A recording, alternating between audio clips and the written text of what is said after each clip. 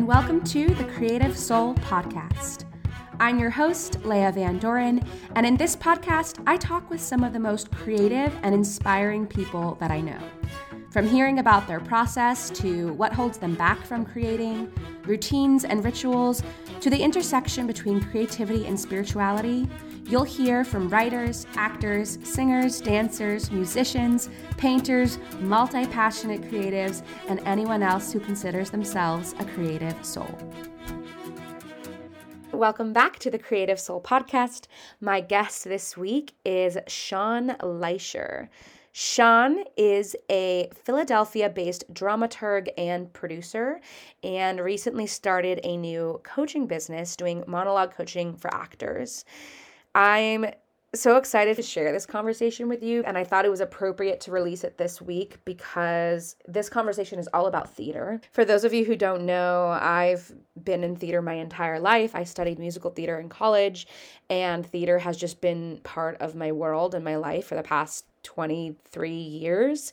So yes, if you're not in theater, you might learn something new today. And if you are in theater, I think you'll probably love this episode because we go into a lot of the issues that face theater today. And in this moment that we're in our history, how does theater play a role, and how is theater contributing to the problems that we see present in our world today?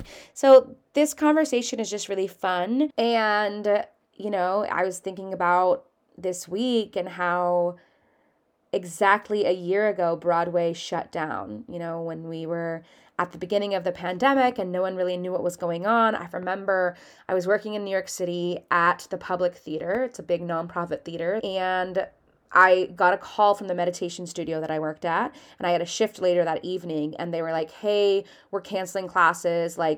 Classes aren't filling up because of this coronavirus thing that's happening, so you don't have to come in tonight. And I was like, oh my gosh, I have a night off. I'm going to go see a Broadway show. And I was like, I really want to see West Side Story. It's the new version of West Side Story that opened last year.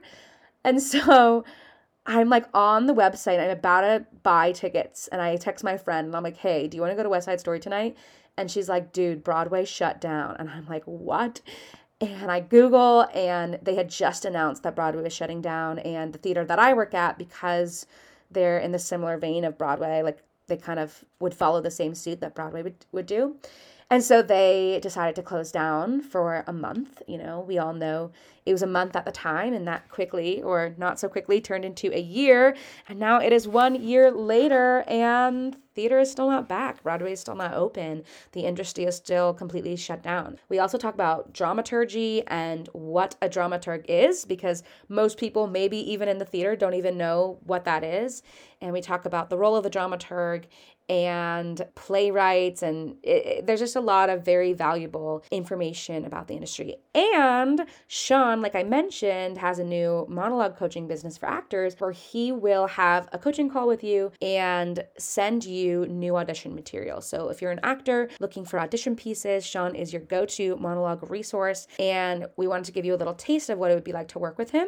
So he actually interviews me and asks me some questions, so you get to hear more about myself as a theater artist, which is kind of fun. So I hope you enjoy this episode. Here is Shaun Leisher. So the first question I ask everyone is, what is currently fueling your creative soul?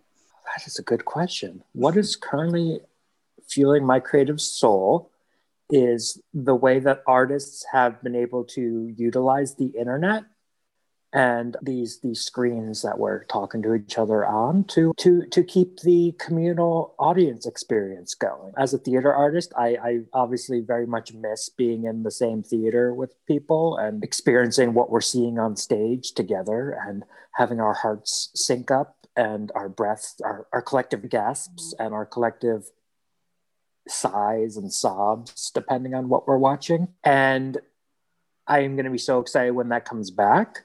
And I think at the beginning of this pandemic, we were very much just like, what are we going to do? It's not going to be that long. So let's just have something to fill the time. So let's read Shakespeare, or let's do this, or I don't know. But I think now we're just kind of like, especially theater artists, but also musicians, spoken word poets, stand-up comedians are really experimenting with how do we keep the spirit of being in the same audience together, even though we're all from all around the world in our different homes. And yeah.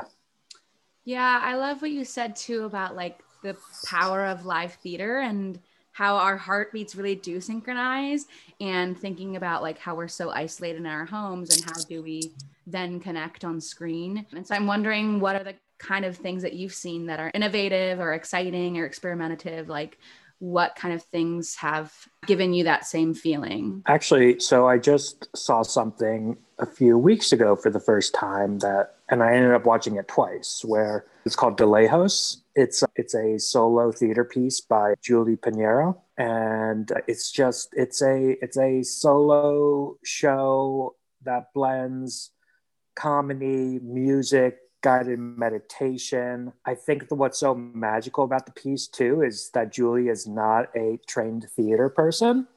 So she doesn't come in with all the baggage of like, what is it? Like, we have to make this a theater. Like we need to make this.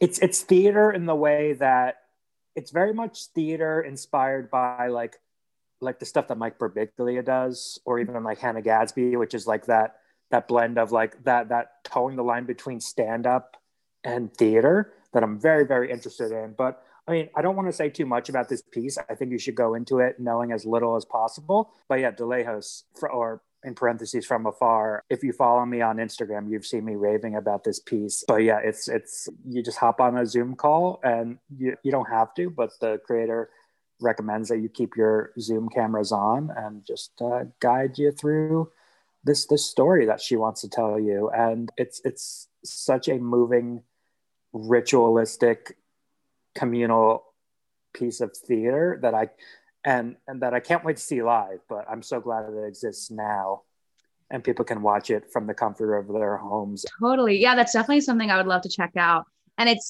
this time has given us a new genre of theater, digital theater. And I think when digital theater is done, which I've just heard that they're calling it transmedia now. Oh, interesting. I haven't heard that. Yeah. Transmedia. Well, transmedia digital theater, it's so interesting to see what emerges, because you could do the classic like reading on a Zoom screen, which I've seen, and those just don't interest me. But and for most of this pandemic, I haven't been attending any theater events because again, it's that live experience. It's that being in the room with other people. So I haven't really been interested in seeing anything, but I did see something actually it was part of Under the Radar Festival with the Public Theater. And it was this piece that was like half told. You like log into a screen. It's kind of like YouTube Live, as if you're watching it live. And then they direct you to go on Instagram. So you like at the beginning of the show, you follow an account on Instagram, and then they like tell the story through the Instagram feed, and they go live on Instagram, and you're like switching back and forth between your laptop screen, your Instagram on your phone, which I was like, that is a way to do digital theater. Because when I'm sitting in bed home alone and like watching a play online, I admit it's hard to not pick up my phone throughout it. So like the fact that they made that part of it and made it so interactive, I was so engrossed like the entire time. And it was such a cool way to do it. So I think it is really cool, like the different ways that people are finding to expand and to kind of use what we do have all the time with us instead of pretend that it's not there, because we're not in a room with our phones off and we're there watching what's on stage. We're like, distractions, partners around, all my shit around, like using that is really interesting. Yeah. And I'm really enjoying this like lack of like decorum that we're having right now, where like I like being able to like watch theater with no pants on and or like if I have to go to the bathroom, I can take the show with me. And like I just remember telling a friend, I was like, I'm gonna miss that when it comes back. Because it's just like, it's not even just like, oh, I'm expecting, oh yes, actors come to the bathroom with me. But it's like when you're in the theater, like you're afraid to be a human. Like you're afraid to have to go to the bathroom because I don't want to speak for everyone, but like I'm very much just like, I will hold it just to keep everyone else's comfort. Or you're afraid to cough or sneeze. afraid to cough, afraid to sneeze. Yeah. Or glance on your phone and everything. Yeah. I'm very much in the belief that if you're noticing your audiences are on their phones during your show, that means what you're doing on stage needs to be better. You need to be catching.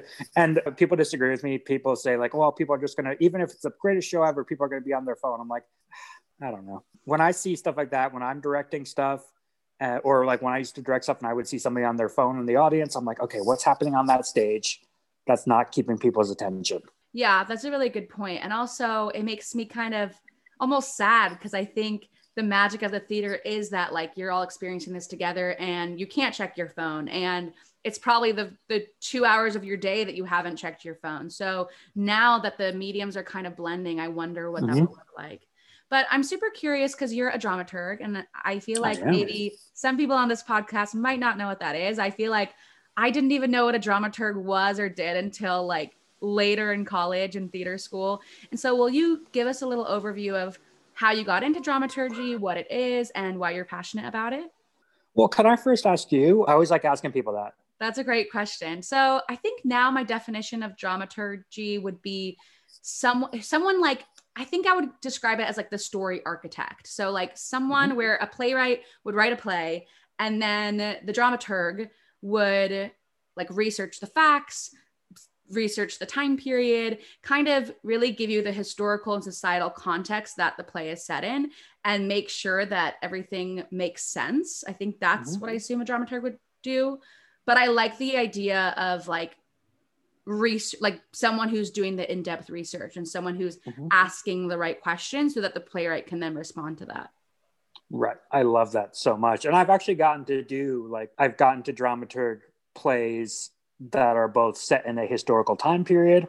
So my job is just to be a resource to the actors, basically be like the definition guy, especially when you're like working, like I recently had an opportunity to dramaturg a Shakespeare piece.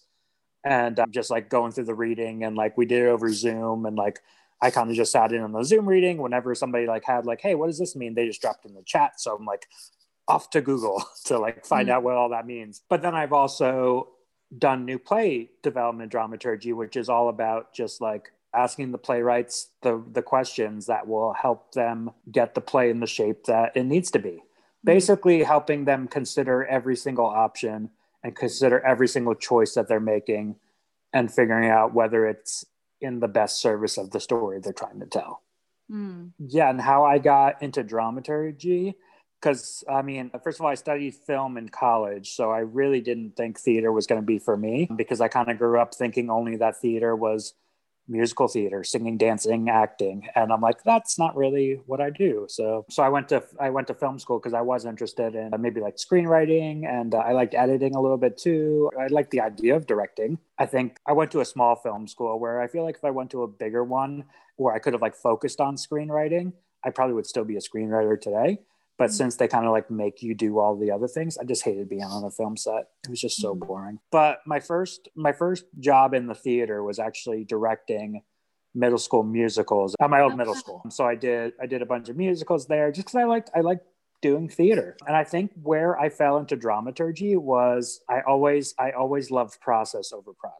But working for a school, they really do want the product. They really do want the administrators want something that they can post on the website. The parents want something to clap about and to see their kids in and be proud of and everything. And I get that. And the kids also like they want to have something to show their peers and their family. And I totally get that. But it was just a lot of like running the same number. There is at the very beginning a lot of play, I think, and a lot of figuring it out. And like I would do really fun exercises with my students where like we would like write journal entries from the perspective of our characters. But once it gets to crunch time, that's when we got to do the numbers over and over and over again. And we need to get everything perfect. And that's when that's honestly like when I check out. I was really lucky to have a great team around me. And obviously like, I didn't like check out being like, I like phoned it in, but like, that's just not where I was in my happy place. Yeah. You bring up a really good point about like focusing on process versus product and how do you both have the process of it, but then knowing that you like, it is such an interesting thing with theater that I hadn't really thought about before, that like you are producing a product. You're not figuring it out. You're not there are things within that you're figuring out. But like I've been part of shows where typically the rehearsal period is 2 weeks. So there's not a lot of time for play and discovery, because you kind of have to get the thing up on its feet and make sure that it's audience ready. And so that is really interesting. And I wonder maybe if there's ways that like theater, I feel like that's maybe why you're drawn to new work development, or new play development, because there is so much more of that discovery and play process. So will you talk about new plays and why you love working with new plays? Well, and that brings up a really great point, because I mean, basically why I got into dramaturgy is because I was just really burned out from directing and also I was getting very interested in more experimental work and just work that tackles heavier issues. And I mean, you can't really do that with middle schoolers. So, and also, I mean, I was also going through like a mental health crisis at the time. And I had to had to bow out because I was working at the middle school while also working a 40-hour-a-week job. Because, I mean, unfortunately, after school theater programs are not the money makers. Right. You would think. But what got me into dramaturg, because once I kind of like got my health under control, really started taking care of my mental health. And the plan was for me to go back. I took a year off from the middle school and the plan was for me to go back, but I didn't end up going back just because I really, really wanted to explore this world of new play development. And I realized like it was a place where I could literally be in the rehearsal room all the time. And that's where I wanted to be. I loved it. I stole this idea from my friend, Rachel Camp, who is a brilliant musical theater actor, producer, just all around community organizer here in Philly. And they had this idea of they're a new work doula. Oh. And that's like a term that I adopted for myself too. I was like, I'm a new play doula, because I love the idea of like, I like to get the plays where they're just in the very beginning of their gestating period. And I want to help them along. And especially like help the parent, which is the playwright, help them keep growing it and keep developing it and guide them towards choices that are the play's best benefit for growth. And I mean, if you ask a lot of people who have experienced pregnancy, they'll tell you that yes, we have all the books out there and everything. And yes, we have doctor's advice, but still a lot of it is like trial and error and like trying to make sure like how both you feel good through the process and also you're doing what's best for the child. But then I love so basically in my mind, the ending of my process as the doula, the birth part is when the play is ready to be staged. And I love that because then I get to hand it off. Basically, like the doula's job is done when the baby's out. Which I don't know. Is that kind of like, do doulas hang around a lot? Actually, wait, that's so funny. First of all, I love this metaphor because I very much think the creative process and the birthing process, like those processes are kind of the same. And so I love the term new play doula. It's funny because my sister just had a baby and she is a doula. And I think there are doulas that work with you like pre-baby, during baby, and after baby. So there's like postpartum care. So my sister's doula right now like comes over once a week and cooks her nourishing meals. But I can totally see how that could relate to your job as well, of like checking in and nourishing the artist. But for the most part, checking in, nourishing the artists, recommending them for different developmental opportunities, stuff like that. But for the most part, when the play is ready to be staged, I kind of like wash my hands and just be like, I've given you all I can. Now it's on to the next step.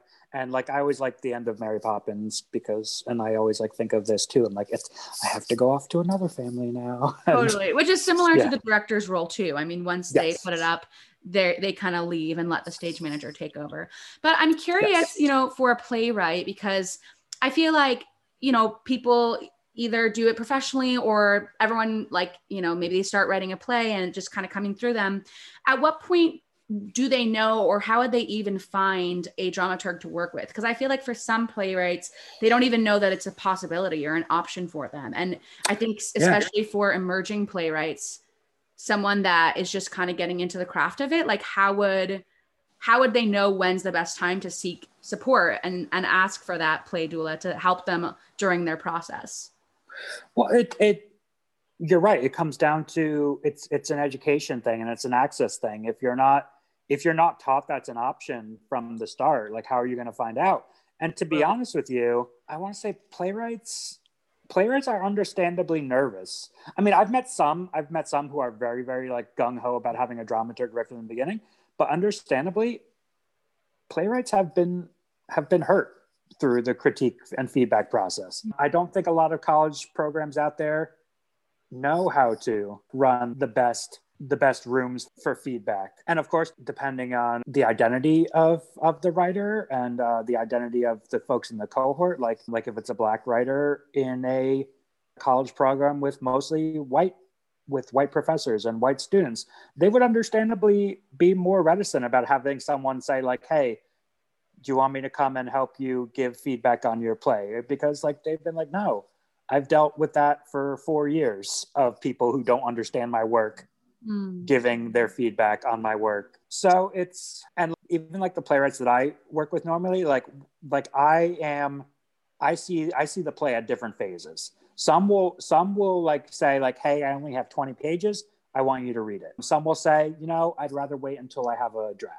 As someone who's done screenwriting and like been through that workshop process, and like I've dealt with a lot of people who like give feedback and like you can tell like they just want to hear themselves talk, like they're not really there to help you or guide you. I really try and be sensitive to where the playwright's at with the piece. When it comes to, I'll give you and your listeners in on a secret to my process as a dramaturg. When it's a first draft, I will only give feedback on what is working for me in the draft. I will not ask tons of questions. I will only focus on what's working. Because I think for a first draft, that's what is most important. The playwright needs to know that they're going in a right direction. The first draft is not supposed to be perfect. It's not supposed to be this immaculate piece of it's supposed to be like, let's just throw everything at the wall and see what sticks. And I want to focus on the things that stick. So hopefully the things that's not sticking will either fall away organically or they will evolve in different ways. Because I feel like if a first draft gets torn apart, even from someone who like thinks that they're well-intentioned and just being like, well, I just want to tell them the honest truth. I'm like, what you're doing is you're risking a writer who really needs to be supported. Like we could lose on how many great writers have we lost because the first time they showed a part of themselves and their work, they're just torn apart by people who think that they're doing them a favor by telling them the truth. Where I'm like, and I'm not saying like, I know some people are going to hear this and be like, well, Shaun, you just coddle playwrights. It's just like, you don't need me to pick apart your play in the first draft. You need to be reinforced that you're going in the right direction. Totally. And I mean, again, it's like brings it back to that metaphor of the doula where you are supporting the person going through the birthing process and you're nourishing them.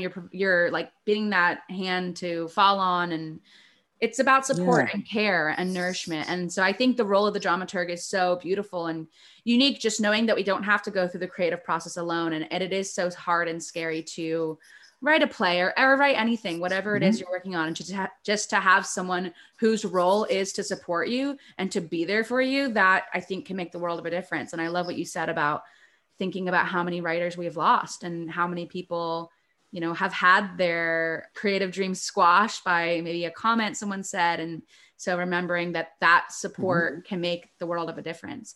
And so I know you are working on a new venture, doing monologue coaching for actors. So will you talk a little bit about that? Right. So being a dramaturg, I need to read lots of new plays. I need to be in touch with who's going to be writing new canon of work out there. And I mean, the canon, I hate to like use the idea of the canon because like I just think we need to burn the whole idea of the canon. I'm very happy of just having people just write plays and people just put on plays, and Philadelphia should just put on plays that Philadelphia people want to watch, not just what people think that they should be watching.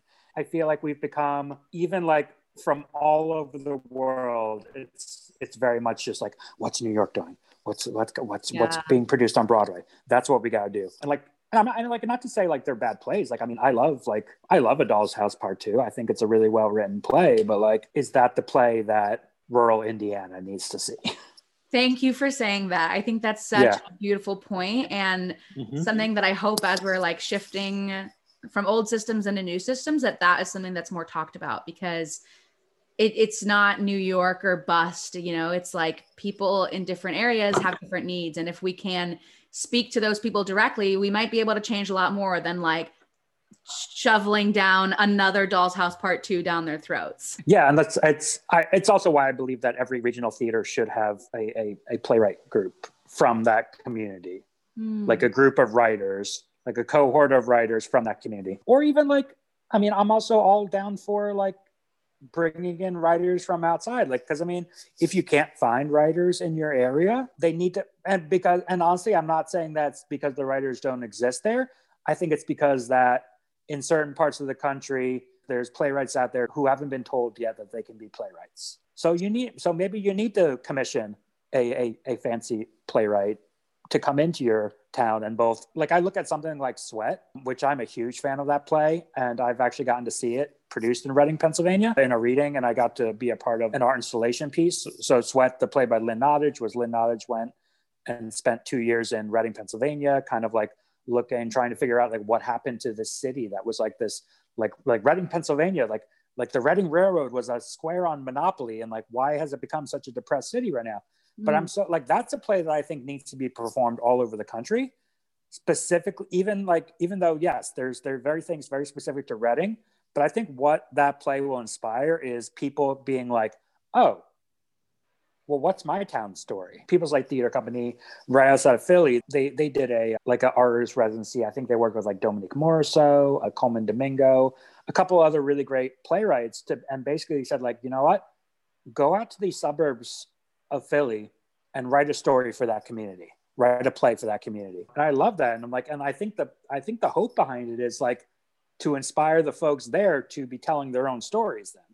Yeah, that's so important. And so it kind of like re-energizes me into thinking what theater is for, and in like investigating your story and reflecting the values of your community, or trying to teach or show or highlight something that's going on specifically in your community. I think when we focus too much on like what's going on society at large, it becomes too big that we then maybe sometimes can't directly connect. And so I think thinking more about regional theater and how we can, I mean, I think it'd be so much more powerful if I was learning about the people that live around me and the things that plague them, or the things that are unjust here in our community. And it's like, as we're in a very like political moment in our history and thinking about how do we change these old systems, I think we tend to think big, like how can we change the government, when really the questions we should be asking is how can we help our communities? What's going on in our community now? And I'm hoping that's something that will come out of the pandemic. And it comes down to valuing art for its impact to heal communities, where when we're looking at it as Broadway or New York or bust, we're looking at theater as strictly as economic impact, where like Broadway has a huge economic impact on the city and the state of New York. Totally. And then in many ways, the work that's being produced on Broadway then goes to the regions, which then affects those economies. So it's like looking at that, but we need to like also just realize like, oh, art really has a lot of healing and benefits in non-monetary ways. Yeah. Again, kind of the process over product, like we were saying, decommercializing theater and remembering like why we do theater. What is the soul of theater? That's beautiful. Right. And it's, I mean, and it goes back to the whole, like, is it even possible to think of it this way? Because theater operates in a capitalist society. Right. Yeah. So like while capitalism is still thriving, can we expect theater to not conform to that? Yeah, that's a really good point. I don't know. I don't know the answers, but I think these are the questions that people should be thinking about. And I do have hope that because of the state that we're in, that things will continue to progress and get better. So that's one way that like, hopefully we can tear that down.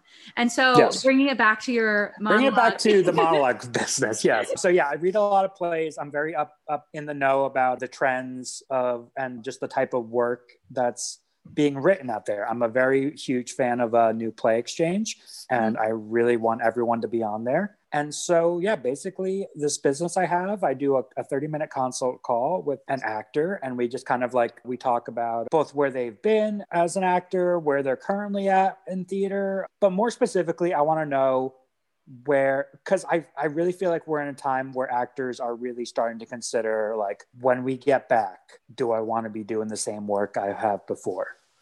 Is that's what, if I'm going to stick in this business that basically in this pandemic took a huge shit on me, because I mean, just like, I'm just seeing how hard it is for my actor friends to get unemployment if they are even eligible, and just like any kind of support at all. And just like, I'm seeing a lot of actor friends that are just like, you know, this is kind of making me realize that maybe it's time to go to law school, or maybe it's time to pursue something more stable. But I think it's a time for those who, when everything is said and done and we can go back, they're just like, because this is not going to be the only pandemic.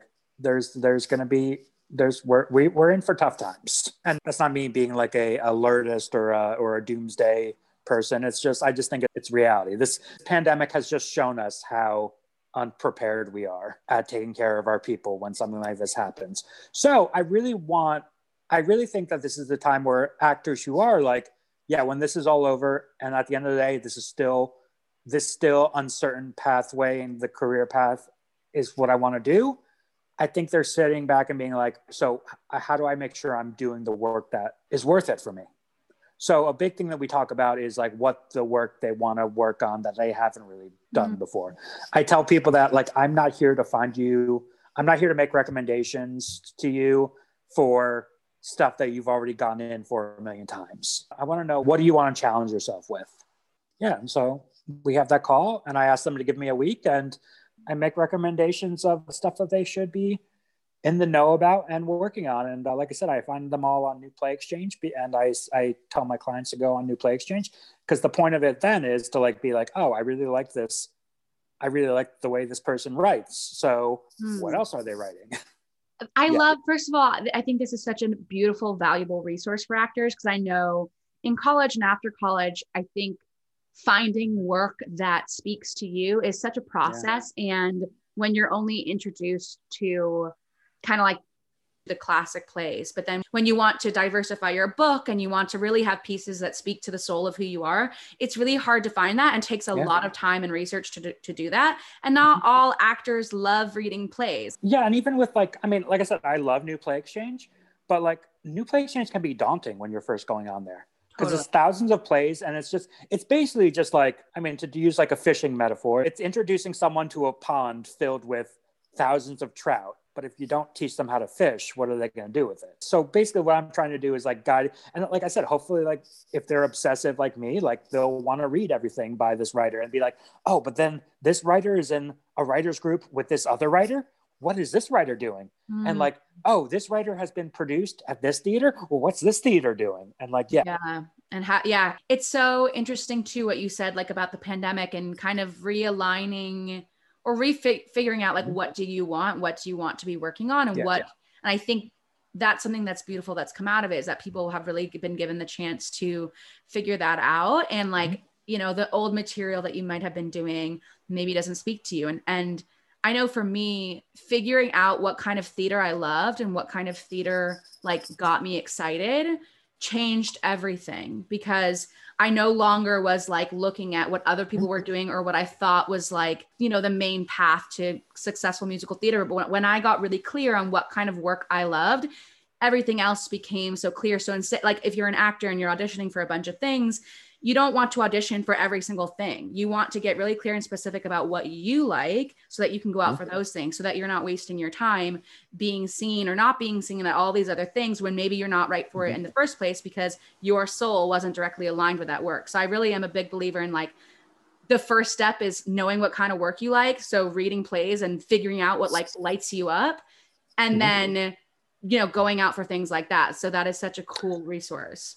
I love that you said that. I'm actually going to shout out one of my very first clients. Her name is Brooke Harsh, really, really talented actor from DeSales University here in Pennsylvania. They host the Pennsylvania Shakespeare Festival. And I've actually gotten to work with a lot of DeSales students. And what's been so wonderful is like, yeah, a lot of them are coming out as like blank slates when it comes to new work, because like, yeah, I mean, being the home of Pennsylvania Shakespeare Festival, like you do a lot of the Greeks, you do a lot of Moliere, you do a lot of Chekhov, you do a lot of Shakespeare, and nothing wrong with those pieces, but it's just like a lot of them are coming out being like, I need contemporary stuff too. Who's writing new plays? But Brooke has like on the about page on her website, I love this one line she says where she's like, I'm going to paraphrase it, but it's like, she's like, I want to be a voice in the next Nancy Drew computer game. Oh, and I I'm love like, that. and I posted on my Instagram, I'm like, actors, get this specific, please. Because I think people who hire you will also be like, oh, this person really knows what they want to do. And yes, I'm not saying that there aren't egomaniac directors that just want little puppets who will do whatever. And I really hope that generation's dying off and that they're on their way out.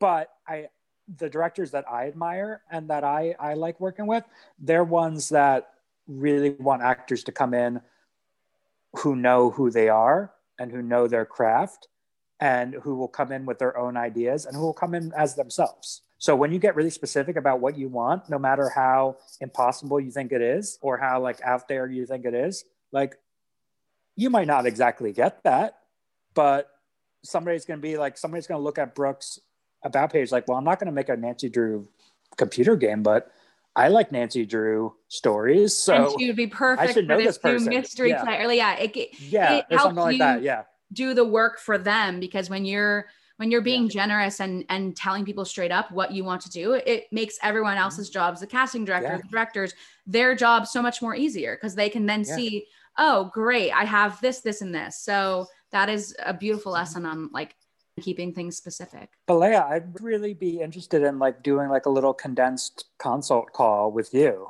Yes, I would love that. And then we can give the listeners kind of like a little taste on what a session would be like if they want to work with you. Yeah. So I usually like to start every one of my calls and just say like, Leah, this could be your craft in particular or the community at large, but I want to know today, how are you feeling about acting? Oh, wow. What a loaded question. I've been on such a journey with acting the past like 4 years. And so I don't need to tell you the whole backstory, but where am I at today? I think acting is a beautiful way to be a vehicle in which you can tell someone else's story. You can be a voice for the voiceless. You can use your vessel, your body, your voice, your physical self, and be able to inhabit a character. And inhabiting a character, you find that character within yourself. So you're like discovering these new parts of yourself and exposing that on the stage in order to share that with other people so that they can recognize that part of themselves in you, so that you can be that mirror. So I think acting is really about being that mirror for humanity. And have you worked on acting at all during the pandemic? No, not at all. I've done a lot of my original work. I've been working on my one woman show and like telling my story, but I haven't worked on like character work in a while. And I ask that question not coming from a place of like you should be, because like honestly, like we're in a pandemic, you should just be surviving. But I kind of like to get to know like if they were taking classes, if they were playing around with Zoom theater. A lot of them are just like, oh, I'm writing stuff, and I'm like, oh my gosh, yay, that's so exciting. Because then I'm like, can I read your plays? I'm like, yeah. So I kind of just like want to get to know like how fresh their acting muscles are. Yeah, that's a great question. And it also like makes me like know like if it's been a while for them, I probably won't go in with like the heaviest, most complicated. Like I'll find like pieces that like more like ease them back into working out these acting muscles. But the next question I asked then is, Leia, tell me what excites you as both an audience member and an actor in theater. Like when you see it on the page or you're watching it in the audience, you're just like, yeah. Like throw out some words, some descriptors of like, this is the kind of stuff that like gets me going. I love this question. What gets me going is like, like what first comes to mind is like people being really real, and like I love like real people's stories. And so honestly, I love the work of Becca Brunstetter and Claire Barron. Well, I like Dance Nation. She has another one called You Got Older, and like her style where she kind of mixes like poetry and like lists, but when you read it, it's super quick, super fast, and it's just so modern and like so her soul. And so when reading plays like that, like, or being in plays like that just like, I don't know, there's something about it that like I can't even describe it, because it's just a feeling that just is like, I want to work on that, like things that are fun and kind of weird and feel natural and feel real and feel like, I don't know, I love slice of life stuff, but done in kind of like a magical experiential way, if that makes sense. No, totally makes sense. And then the next part I usually talk to the actors is about, so I tell them flat out, I think typing is bullshit, and I really want to work with them on stuff that takes them out of what they're usually typed as, but I want to know what I'm working against. So I ask, what have you been typed as? I love this question too. I think that's really important to, again, counteract typing culture and also know what you're working with. So what I've been typed as, a mentor once told me that I am the hooker with a heart of gold. I've also been told that I'm like the young, fresh face. I could play a Midwesterner. I could also play like the sweet, again, like the sweet whore, which the best friend type, the like comedic type, because my body looks a certain way. I've always been typed as like, oh, you could be the supporting character role, which I also think is some bullshit. And then, I've also been told that like, I'm someone with a secret, like someone that could, like the best, like the gossip. I've also been like typed as like, oh, you could be like, I've been cheerleaders and like some stuff, which is not me at all, but it's kind of like the energy that I can bring into a room. So definitely get stereotyped as that sometimes.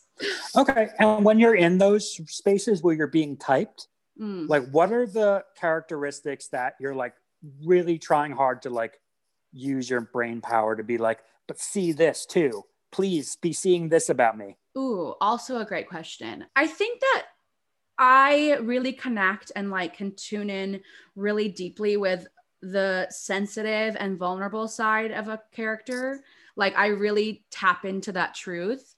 And so if I'm typed as like the comedic role who has no feelings or like no depth or heart or truth to them, I think for me, that is like one of the most prominent feelings that I want to bring to a character. So I think that is definitely something that it is like, oh, I don't want to be just this because, you know, actually I do have feelings and I do, you know, I can bring truth and heart to something. And I'm going to ask you to name 3 actors, not that people have told you you look like or that are your type, but just 3 actors that when you watch their work, you're like, that's what I want to be doing. Oh my gosh. Also a great question, because I'm like, I feel like none are coming. I need to give this some thought, because I've always been the kind of person that will connect to like plays and stories, but not necessarily people. Like I don't follow I'm not like a lot of like, oh, she's my favorite actor. But if I'm watching something in a moment, I'll be like, whoa, an amazing actor. Like for example, Michelle Williams, actually. Yeah. I will follow her everywhere. Yeah. I saw her on Broadway in Cabaret, and like her performance was so raw and like so truthful that when I saw that, I was like, oh yeah, that, you know? And so if I think of other examples too, I'll let you know. But yeah it's more about like in the moment. And then I just usually end it with like, how long do you need it to be? Is it for a specific audition? Are you interested in open to accents? And I always like to ask too of like, what do you want me to stay away from? Like some people just don't want, there's certain issues they don't want to do. Some people just like, hey, no matter what the issue is, I just don't want to cry in auditions. Like that's just, yeah. So yeah, that's it. That's awesome. And I think that's so helpful too for people, like if they're looking for grad school, you know, if they're going to audition for grad school or undergrad, whatever stage you're at, or if you're going to do a Zoom reading audition, or if you're preparing your book to get ready for when we come back. I think, again, having pieces that speak to you and that like you emotionally connect with is the most important thing you can have as an actor, I think. And I think that's also the hardest part of like finding really good audition material. So I'm so glad that you're doing this. Yeah. And I mean, everybody I've worked with so far has had a good experience with it. So I'm happy. Wow. Oh my gosh. Yeah. So where can people find you if they're interested in your services or your dramaturgy work? Yes. So just go to @Shaunaturgy. That's ShaunAturgy. That's on Instagram. That's where you can find out a lot of it. But you can also just go to ShaunLeisher.com and I'll have some stuff up there. I'm actually working right now on putting a separate page for my monologue finding business up there. So yeah. I love that. Shaunaturgy. That's so good. And I didn't ask you this yet, which I need to ask you, but I love sharing creative resources with people. So I know you've kind of already mentioned some stuff, but what are your favorite plays right now? What artists should we be looking out for? Give us some of that good stuff. I mean, I feel like if you follow me on Instagram, you'll see like all of my favorite plays out there. So I think I'm going to talk about, I love the show Cobra Kai on Netflix. It's a series that is like a sequel spin-off to the Karate Kid movies, which as a kid, like those were a huge deal to me. And I just think it's some of the smartest writing and best acting. And it's like that perfect blend of fan service to the originals while also like creating this thing that's just so beautifully its own. So I'm going to shout out Cobra Kai. Oh, I'm actually reading too. I'm reading this book called Moment Work. And it's kind of all about the Tectonic Theater Group, the theater companies, they're devising theater methods. So Tectonic, they created Laramie Project, 33 Variations, I Am My Own Wife. And it's such a, I'm very much a nerd about like theater process, even though like I don't consider myself a director that much anymore. I'm still going to like read everything about directing and making work. Yeah. I love that. Well, thank you so much, Shaun. Thank you for sharing your wisdom. Thank you for the awesome questions you asked. Oh, one more thing. I've been like trying to fall back in love with musical theater again. And I will fight you on this, but I think SpongeBob SquarePants the musical has the perfect opening number. Okay. Wow. I love that. Dropping a truth bomb right there. Yeah. If people want to argue, you can find him on Instagram. Yes. But thank you so much, Shaun. This was so much fun. I hope you enjoyed that episode and thank you so much for listening. If you liked this episode, please feel free to share it with a friend and tell them what inspired you. Or if you'd be so kind, you can rate and review the podcast. And when you do, I would love to gift you my free guided writing meditation that will connect you to your creativity, yourself, and your spirituality. Just go on over to my Instagram @Leia Van Doren. That's LEYAVANDOREN and send me a screenshot of your review and I will send over the meditation and I would love to hear your thoughts. Stay inspired, stay creative, and keep shining your creative soul.